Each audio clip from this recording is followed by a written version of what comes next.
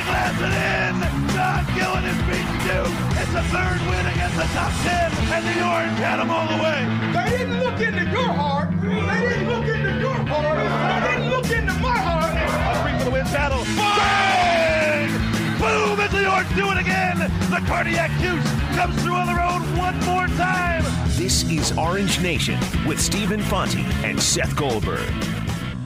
Good afternoon, everyone. Glad to have you with us. Alongside Seth Goldberg, I'm Stephen Fonte. It's a Monday edition of Orange Nation. We are brought to you in part by Dunn Tire. 315-437-7644 is the number if you'd like to get involved. We do have Floyd Little set to join us at the top of hour number 2. As he does every Monday, we'll talk some SU football with Floyd. I did catch up earlier today, Seth, with Jerry McNamara over at the Mello Center as the basketball squad prepares for its preseason opener Wednesday night inside the Dome, so we'll get to that conversation coming up at some point today.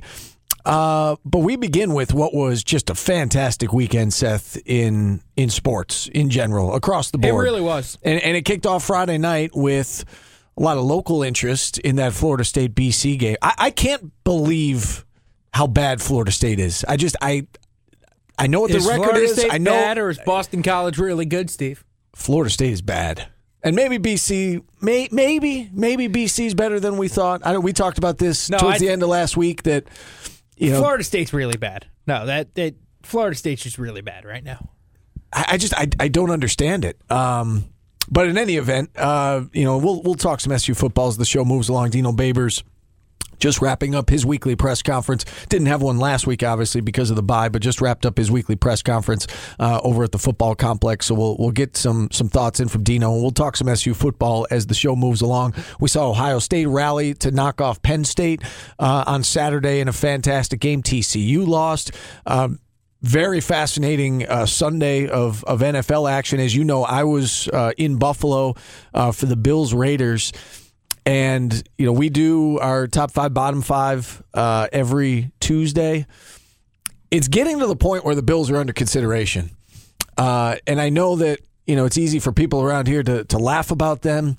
But if this Bills team was, say, I don't know, Cincinnati or Tennessee, if it wasn't the Buffalo Bills, I feel like people would be taking them a lot more seriously.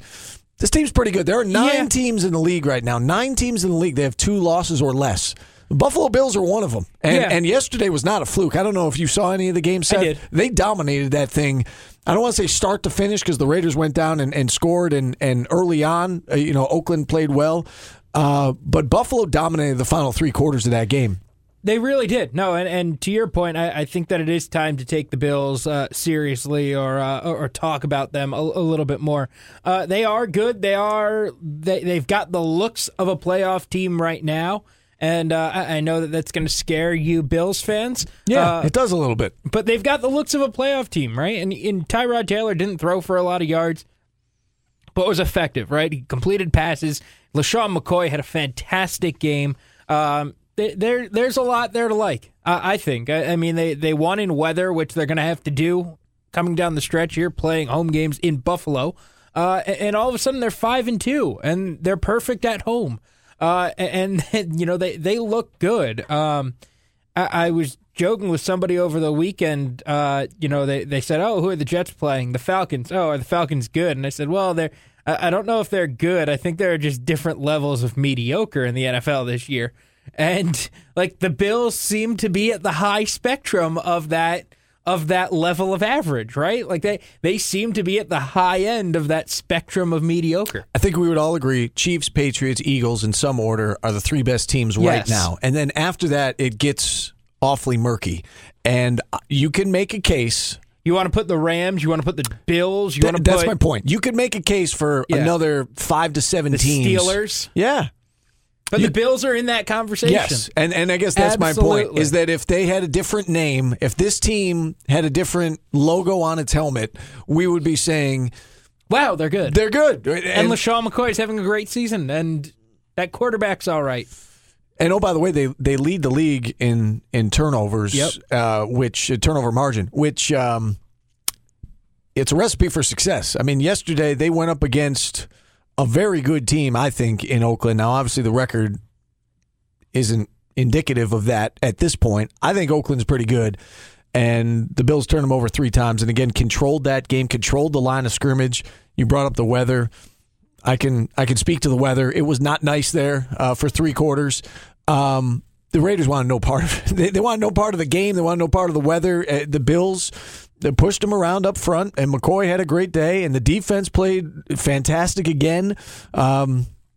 It's a fun team to watch, and they're starting to believe that they can win. So, again, that's a topic for another day. I mean, we can get more into that tomorrow. You could try to talk me out of putting the Bills at number 5, and I'm hesitant. Like, I get it. Like, you don't want to, right? I get it. Like, I know why, we've been fooled before. I get why, Bills fans are skeptical. Not even Bills fans, just football fans across the board are skeptical about, well, are the Bills really for real at 5-2?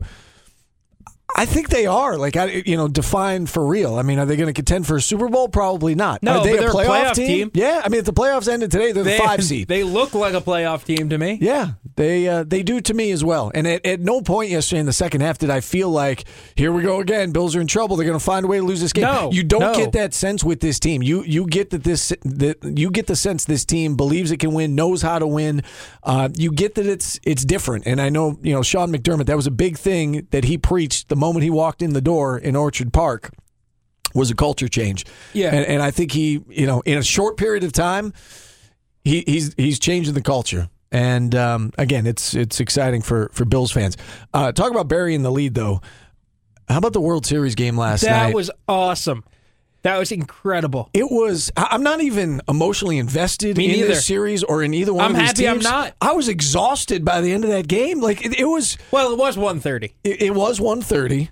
So everybody's moving a little slow today. I'm not going to lie. I don't know. I still got 7 hours of sleep. I was a little disappointed when the Dodgers tied it up at 12, because then I thought to myself, oh, I got to stay up longer now. Now, fortunately, it wasn't too much longer. And that was the way that entire game went, especially late in the game.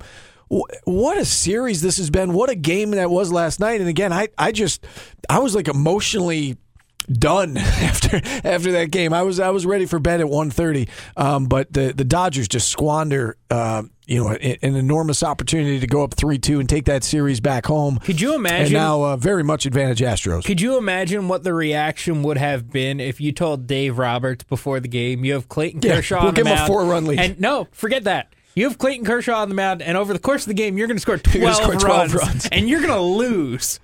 I mean, what's the reaction there, right? Like, what's the reaction there? And I guess the only saving grace for the Dodgers is that, you're going home.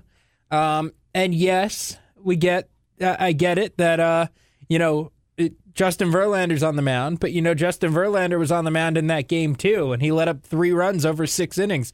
And if he only goes 6 innings, that Astros bullpen is a dumpster fire, right? Like the Astros need Justin Verlander to go the whole game. Now, you need your starter to go the whole game too, because your bullpen's been a mess and has been overused and overworked. But man, could you? I can't even sum up what happened last night. But I will say this: if juiced baseballs gave us that, give me all the juiced baseballs in the world. Keep juicing the baseballs. Keep making them shiny and not scuffed and slick, so that you can't throw a slider. Keep giving me that. I don't care. It was like a video game. It was. It was like sitting on the couch with your buddy in college, and you're playing Major League Baseball, and it was anything you could do, I could do better, and no lead was safe. And but Steve, it didn't seem like a World Series game. That wasn't one of those realistic video games. That was like backyard baseball where you had the kids, or it was like MLB Slugfest, where if you got 3 homers in a row, your players lit on fire and you could punch people off bases. And like that's the video game. It was not like 2K, right? Like, it wasn't realistic. It was like this other alternate universe of baseball where it was like you found the cheat code, right? It was like you found the cheat code, and you could hit a home run whenever you needed to. Exactly. It was like that game where if you hit 3 home runs in a row, you're on fire, and as long as you make contact, it's going 500 feet. There were so many twists and turns last night, and key plays and managerial decisions. The one that jumps out to me is the use of Brandon Morrow in that game. And I wanted to get your thoughts on it. Morrow put it on himself after the game. It was the first time in his career that he pitched 3 days in a row. He was not supposed to be available to Dave Roberts. And he had been a starter up until basically this season. Right. And he's been so good. He's pitched in every postseason game, by the way, this year, except for one. But he has never pitched 3 days in a row in his career. And he was supposed to be unavailable for this game. And he talked Dave Roberts into using him. And then afterwards, Brandon Morrow put it on himself, said it was selfish for him to try to push his way into the game. For those of you who didn't see it, Dodgers are up 8-7. Morrow comes into the game, proceeds to give up 4 runs, doesn't get anybody out. And He goes threw from 6 pitches and gave up 4 runs. 8-7 lead. Impressive. To an 11-8 deficit. He comes out, and the Dodgers came back and tied it and forced extra innings, and so that isn't, I guess, what lost them the game. But they had the lead at the time, right. And if he's able to hold the lead, then you turn it over to Jansen, and most likely game over. Yeah. Although, who knows, with this series, no lead seems to be safe. I wanted to get your thoughts on that. And who do you point the finger to? Do you point it to Morrow for wanting to pitch? Do you point it to Dave Roberts? Or do you just say, you just tip your cap to the Astros and say, you know what? They made the swings. They took advantage of a guy who was coming in and clearly wasn't 100%. I mean, do you place blame on the Dodgers, either two parties, or do you just kind of tip your cap to the Astros? I put it on Dave Roberts. You said you weren't going to pitch him, and to the Astros' credit, they said they weren't going to pitch Ken Giles. No matter how hairy it got, right? And Davinsky was terrible and allowed 3 runs in the 9th, but it didn't matter because Ken Giles wasn't coming in to back him up because he's been so terrible, not just in the World Series, but over the course of the playoffs. He's been awful, right? So you couldn't pitch him. So the difference is Morrow's been good. Right, but he's also been worked 2 days in a row and has never gone 3 days in a row. And you said, but my point being, you said before the game he was not pitching. And the Astros said the same thing before the game. Ken Giles will not close out this game. So once you got to the 9th inning, you knew Ken Giles wasn't pitching. You said before the game, Brandon Morrow is not pitching. You shouldn't be changing your mind in the game just because, and I've never heard this before, he got on the bullpen phone and talked to you. I've never heard of a pitcher doing that before. And I guess if I'm the manager, that would be fairly convincing to me. Like, that would be a reason for me to put him in the game.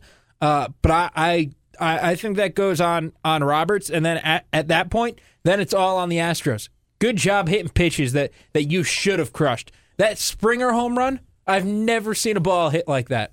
I mean, that thing went above the train tracks. That was insane. And it got out in like 2.5 seconds. Yeah, like it got out right away and went 400-something feet. There were just some balls hit last night. Yasiel Puig hit a home run with one hand on his bat.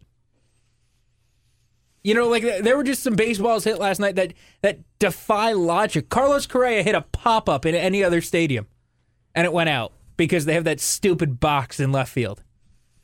Like, there were just some hits that defied logic and defied reasoning.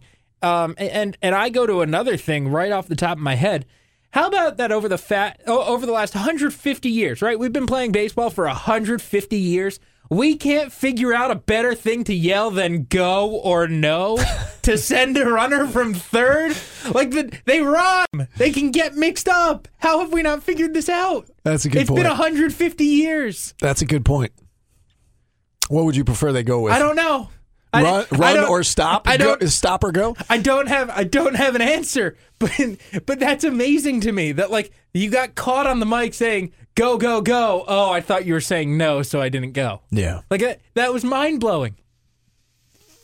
That could have been the difference in the game. Yeah, I mean, talk about it being a game of inches. I mean, again, so many twists and turns and ups and downs, and now the Astros head home off day today, Game 6 tomorrow, and they've got, they go back to L.A., but the Astros have the 3-2 lead, and they've got Justin Verlander on the mound, a chance to close this thing out. Of course, we thought, Dodgers, great shape. They got Kershaw, and then they go home, and they'll have 2 chances to close out. Kershaw has a 4-run lead. It didn't end up and then got mattering. another 3-run lead. Yeah, that game made no sense. This series really has not made much sense. And I mentioned this a little bit earlier. Yes, I would like the Yankees in this series, but if the Yankees were in this series and this is what we got, I was emotionally taxed last night watching two teams that I didn't care about. I'm so happy my team is not in this series. Can you imagine if whichever team loses this series, like being that fan base, like it's tough enough getting up for work today, and I watched that game and it went on forever. If I'm a Dodgers fan today, although they've got 3 hours difference. Could you over imagine there, if that game ended the series? Yeah, I mean, how does that sit with you? Right. I mean, that would be that would be heartbreaking, wouldn't it? If that were a Game 7 or an elimination game, that would be heartbreaking. It might be the last time we see Kershaw in this series. And I don't think so. It might be. Well, unless it goes to a game. If they close out in Game 6, we're not seeing Kershaw in Game 6. No, but he could pitch in Game 7. Right, but I'm saying if the Astros close it out in Game 6, and if I'm Kershaw, and that's how my season ends, and that's how my World Series appearance ends, brutal. Knowing I had a 4-run lead and a chance to give my team a 3-2 edge going home. And you know what he did? He did everything that all the Clayton Kershaw haters wanted him to do, right? Like, he did everything that the Clayton Kershaw haters wanted him to do. It was like he blew a lead, they got another one for him, and he blew a lead again, and he didn't get through 5 innings, and he didn't strike anybody out, and he didn't pitch well, and he was letting up home runs.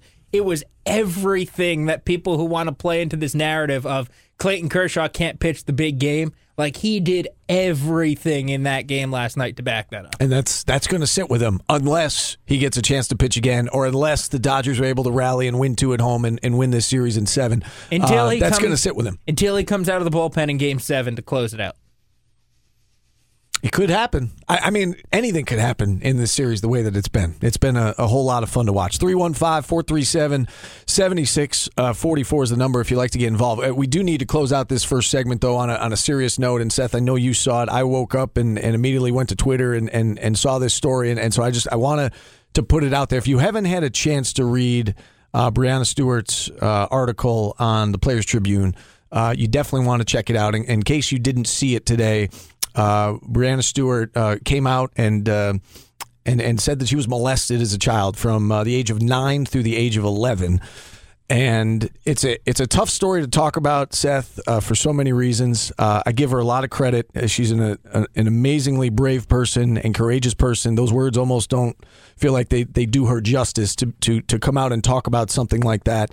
Knowing that I've got a daughter, I can't imagine how that affected her, how it affected her family. But I just want to put it out there in case people didn't get a chance to see it. Please go read it. Players Tribune. I tweeted it out. Incredible read. At Stephen Fonte NC9. You can find it. Go to the Players Tribune.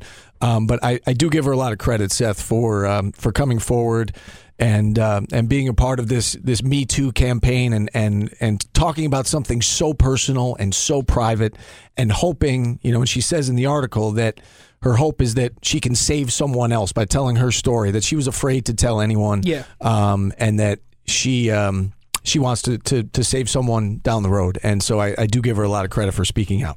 Yeah, and to her credit, whether it's been this or any other of the issues, agree or disagree with her stance on them, she has used her platform to be active and give a voice to some of these causes that she finds important. And I think that is that's important for athletes to do, and Breanna Stewart has certainly done that. All right. So again, if you hadn't had a chance to read it, go to the Players Tribune, check it out. We do need to take a timeout. We'll be back after this on ESPN Radio. Stephen Seth back with you on a Monday edition of Orange Nation. We are powered by Drovers Village. Floyd Little set to join us at the top of hour number 2. Phone lines remain open, 315-437-7644. We could talk SU football. We could talk SU basketball. We could talk NFL if you'd like, and we could certainly talk World Series. I'm done with predictions, Seth, in this World Series. So tomorrow on the show, as we wrap things up, I'm not giving a prediction in Game 6. I have no idea what's going to happen. I'm wrong because I said Dodgers in 6 before the series. That can no longer happen. That cannot happen. But just in the case of, Justin Verlander's taken to the mound in Game 6, and you think, all right, they've got all the momentum. They've got Verlander on the mound. Momentum isn't a thing. It's good, right? It doesn't matter, right? Yeah. I mean, we thought, well, Kershaw, 4-run lead. He's got this, and it turns out to be 13-12 in 10 innings. And as they say, that's why they play the game. 7 home runs hit last night. You just threw me a stat. 8 batters walked last night. All of them scored. That is not a World Series record, by the way. What, the home runs? No. The walks? The walks. That sounds like it would have been a record, right? Like 8 people walk, all of them scored. What do you think the World Series record for walks, all scoring is? I don't think it can be much more than that. I'll say 10. It is 10. Okay. In Game 3 of the 1997 World Series. There you go. Interesting. I mean, that's like the saying is walks kill you, right? Like we know that is the saying. Walks will kill you. Walks will kill you. 8 people who walked last night scored. That's mind blowing. I mean, that's taking that cliche to the extreme. Are you surprised? And I know you mentioned this to me before the show. That the World Series outdrew the NFL last night. I am surprised. Does that say more about this series and how exciting it's been? Does it say more about the matchup we had Steelers-Lions last night? I think that it says more about the series, or I would like to think that it says more about the series.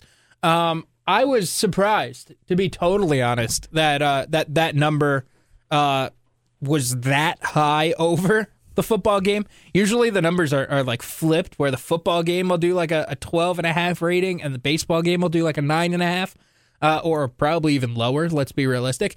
I was very surprised that the baseball game outrated it. I think it has to do with the series, because Game 1 you had a fantastic game, right? You had an unbelievable pitching matchup. Game 2 you just had a wild back and forth with all the home runs and extra innings, and you just had some fun stuff.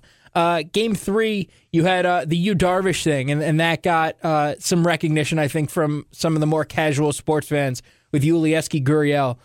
Game 5 was just kind of like Game 4. You know, it was just a game. Like it was a good baseball game, a solid baseball game. And then Game 5 last night, I think that you had people who started seeing what was going on online, and I think don't underestimate Twitter, and don't underestimate the power of social media and people saying, oh my goodness, look at what's happening. I don't know how many times I tweeted, oh my God, this game last night, or something along those lines of like, I don't even know what to say. And I think that if you're out there watching and you're, just a sports fan who's on Twitter and kind of picking what to watch, maybe you were watching Curb Your Enthusiasm and it got done and you're like, oh, what do I watch? Oh, that game looks entertaining. Or you're watching whatever show on a Sunday night, NCIS or whatever's on. You're like, oh, that game seems like it's entertaining. Let's go there. Shark Tank, whatever it is. I like Shark Tank. I do too. But I was riveted last night to the World Series, and it was a long game, and we stayed up late, and everybody's tired today. It was worth it. I mean, what a game! This series has been fantastic. It's one of those series that you don't want to see end. To the phone lines we go. Steve in North Syracuse up first today on Orange Nation. Hey, Steve. Hi, I've got several comments on different subjects. Yeah. I'll be brief with each one. Firstly, SU has 4 games left. And 2 of them appear to be against good teams, and 2 of them against bad teams. I know where you're going with this. Unfortunately, the good teams, we got them in the dome. So if you're tuning into any show and somebody says, I'm an expert on college football, turn the station, because nobody's an expert on college football.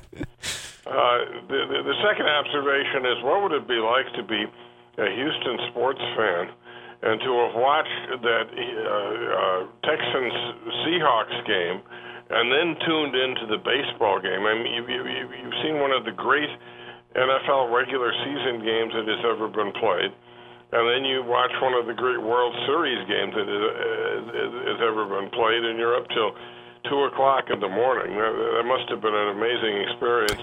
Just as a neutral fan watching those, it was an amazing thing. Can you imagine, Steve, if the Astros had lost that game, and if you were a Houston sports fan and you lived through the Texans, that back and forth affair with the Seahawks losing that one, and then if you somehow dropped that one in extra innings to the Dodgers, that would have been brutal. Okay.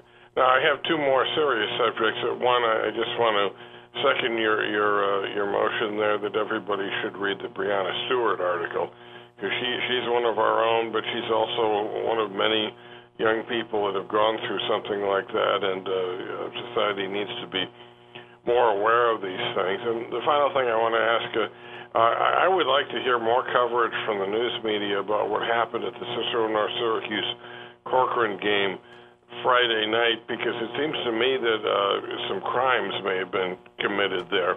We don't even know the names of the injured players who might not play in the next round, and they're talking about a guy who was stomped on, had cleat marks on his face, and I really think that should be a news story as well as a sports story, but I haven't seen anything updated on that in a couple days. I don't know if you have any more information about whether the police are looking into it or what might happen there. Yeah, I appreciate you checking in, Steve. And yes, a serious matter.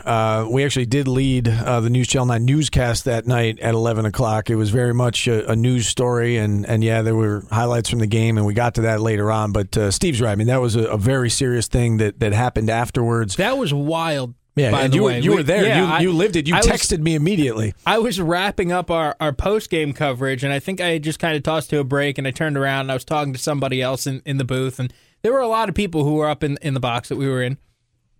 And all of a sudden, I hear, whoa, fight. I turn around, and it was very calm handshakes when I was watching, and it quickly turned into just a brawl, right? Like, just all out, like, both teams just in a mob at midfield. One of the other teams tried to come out and start warming up. They were like, oh, we're good. It's just a handshake line. And all of a sudden, just a fight broke out. And I see somebody stumbling out to the side. And, some of the Corcoran players trying to be pulled back. It was ugly. And, I'm not shocked, to be totally honest. I'm not shocked that happened. Tempers started to flare in the third quarter. There was literally a punch thrown during game action that got a Corcoran player thrown out of the game. So I can't necessarily say I'm surprised that it overflowed into the postgame, maybe by the magnitude of it, but I'm not surprised that something happened there. Yeah, in terms of an update on things, I know information has been very difficult to obtain in this matter. We did talk with a member of the coaching staff afterwards, and essentially we got a no comment, and I get that. It had just happened. I think we also have to keep in mind that we may be dealing with some minors here, which, again, and right. I was out of town all day yesterday, so I don't want to speak from a News Channel 9 perspective, but I have heard some things. I don't know what's on the record and off the record, so I feel like I can't comment on it other than when you're dealing with high school kids, all the ducks need to be in a row before some of that stuff comes out. Yeah. So, again, I think we're going to have to leave it at that for now. But Steve's right. Very serious matter, what took place Friday night in that Class AA semifinal game. You hope, first and foremost, that the kids are okay. And then, yes, when we have some news to report, we absolutely will do that. We do need to take another time out. 315-437-7644. We're back after this on Orange Nation.